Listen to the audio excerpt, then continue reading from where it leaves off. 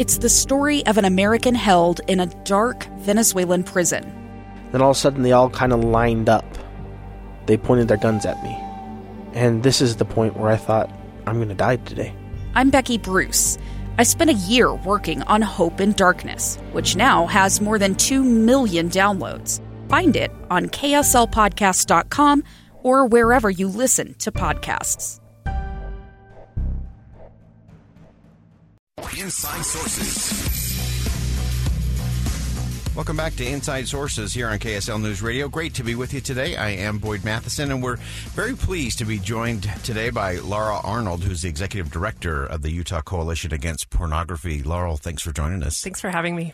This is such an important topic, one that we deal with in the community. We have in interesting ways. It's time for your annual conference, and you're taking an interesting perspective this way in terms of dealing with pornography both before and after a pandemic. What is it that you found? Thanks for asking. So there was a study that was done pretty early after the shutdown in 2020, and they found that the use of pornography had already increased 11% since the beginning of the pandemic. And we just know that this is a rampant problem, and with the stress of living through a pandemic, and then with all the time that people have at home where they're more isolated and lonely, and then all the extra time in front of screens when people are working from home, we just know the use of pornography has increased, which also, of course, increases the risk to our children who are doing school online, a lot of them. And so they have easier access to pornography, too. And we know that children's brains are not prepared to deal with what they find in pornography. Yeah, and we see so much of that. You hit so many important points right out of the gate there. Isolated, lonely, screen time, all of those, especially for our young people, are a recipe for disaster. Yeah, I'm the mother of 5 children, and I have teenagers who are very lonely during this pandemic. My 14-year-old is doing school online and really is just missing her friends. Yeah. And I know that loneliness, in fact, they say HALT, hunger, angry, lonely, or tired are some of the things that cause you to seek out something to self-soothe, which pornography does very well. Yeah. And then also, of course, has negative consequences. Yeah. It's also interesting, too, historically, of course, people have looked at pornography as just a young male problem. More and more, it's become a young female problem as well. Young female, old male, old female, in between, middle age, everybody. Yeah. Everyone's susceptible. Nobody should feel confident that they're not susceptible to this because it plays on the things that are inborn in us. Yeah. Cravings and interests that we all have.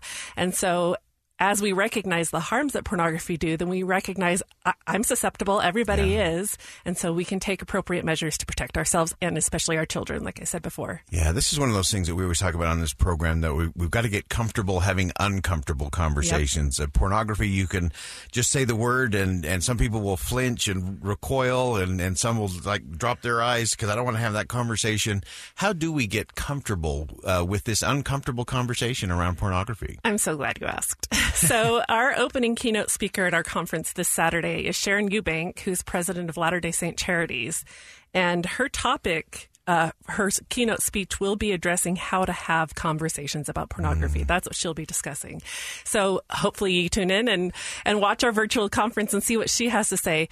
But generally, we just have to decide to be brave and just address the topics that are hard to do. We have to do that in a lot of areas in our life. The pandemic has opened up all sorts of reasons for us to be courageous. Yeah. And especially, again, as we're talking with children, we just have to say, I can't afford to let Google be their teacher or their classmates be their teacher here. It needs to be me to be their first and best source for these questions. They're never going to know that I'm that person unless I'm willing to instigate the conversations. And the days of having the talk are long gone. We need to bring it up regularly. It needs to not just be one event.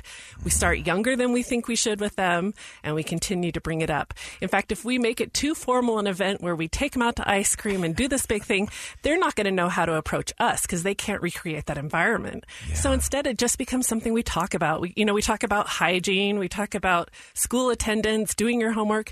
We also talk about healthy sexuality and the harms of pornography. Yeah, that's so important. And I'm so glad you're raising this in the context of this is not just an event you're doing this weekend. This is not just a moment, the talk, so to speak, with our children. We've become far too comfortable with that as a society. We do these great moments. Mm-hmm. You know, we can go out and have the ice cream and have the talk, but we're not so good at the forward movement and the ongoing conversation. And I know that's a big part of what you'll be doing in the conference over the weekend. Is really it's about a lot of tools and strategies. Right. So tell us a little bit more about what to expect at the conference this weekend. One of my very favorite things we're doing this conference is something we've never done before, and one of our presenters is actually a teenager himself, a 17-year-old young man who has dealt with his own issues with pornography, has really found some success in approaching it. He's so impressive that he has begun his own business to help parents to filter access, to prevent access on their devices in their home. And he has started a nonprofit, 17 years old. And he's a wonderful speaker, and I'm very excited. And we want young people to tune in because I feel like a teenager can reach teenagers in a way that an adult never can. And we have such a great opportunity with this young man to hear what he has to say. Oh, that's exciting. That's fantastic. And it is that peer-to-peer conversation. Yes. And we have to foster that as well so that our young people are confident and comfortable in that dialogue as well. Absolutely. So important. Give us just some more of the details. Again, it's a free virtual conference coming up this weekend. Give us some of the details. Well, you can find more information on utahcoalition.org. That's our website. And that's also where you'll have access to the live stream. So that's where you'll go for that. It's at 10 a.m. this Saturday, April 24th, ends at 12:30 p.m.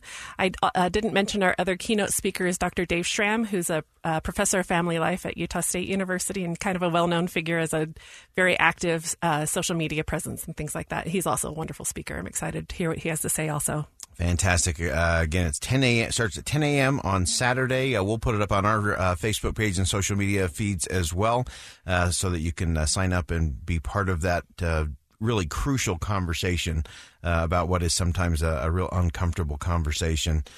So, Laurel, just in our closing moments here, if there was one thing that you would look at in terms of parents or young people as it relates to pornography, what's the one thing we ought to do today?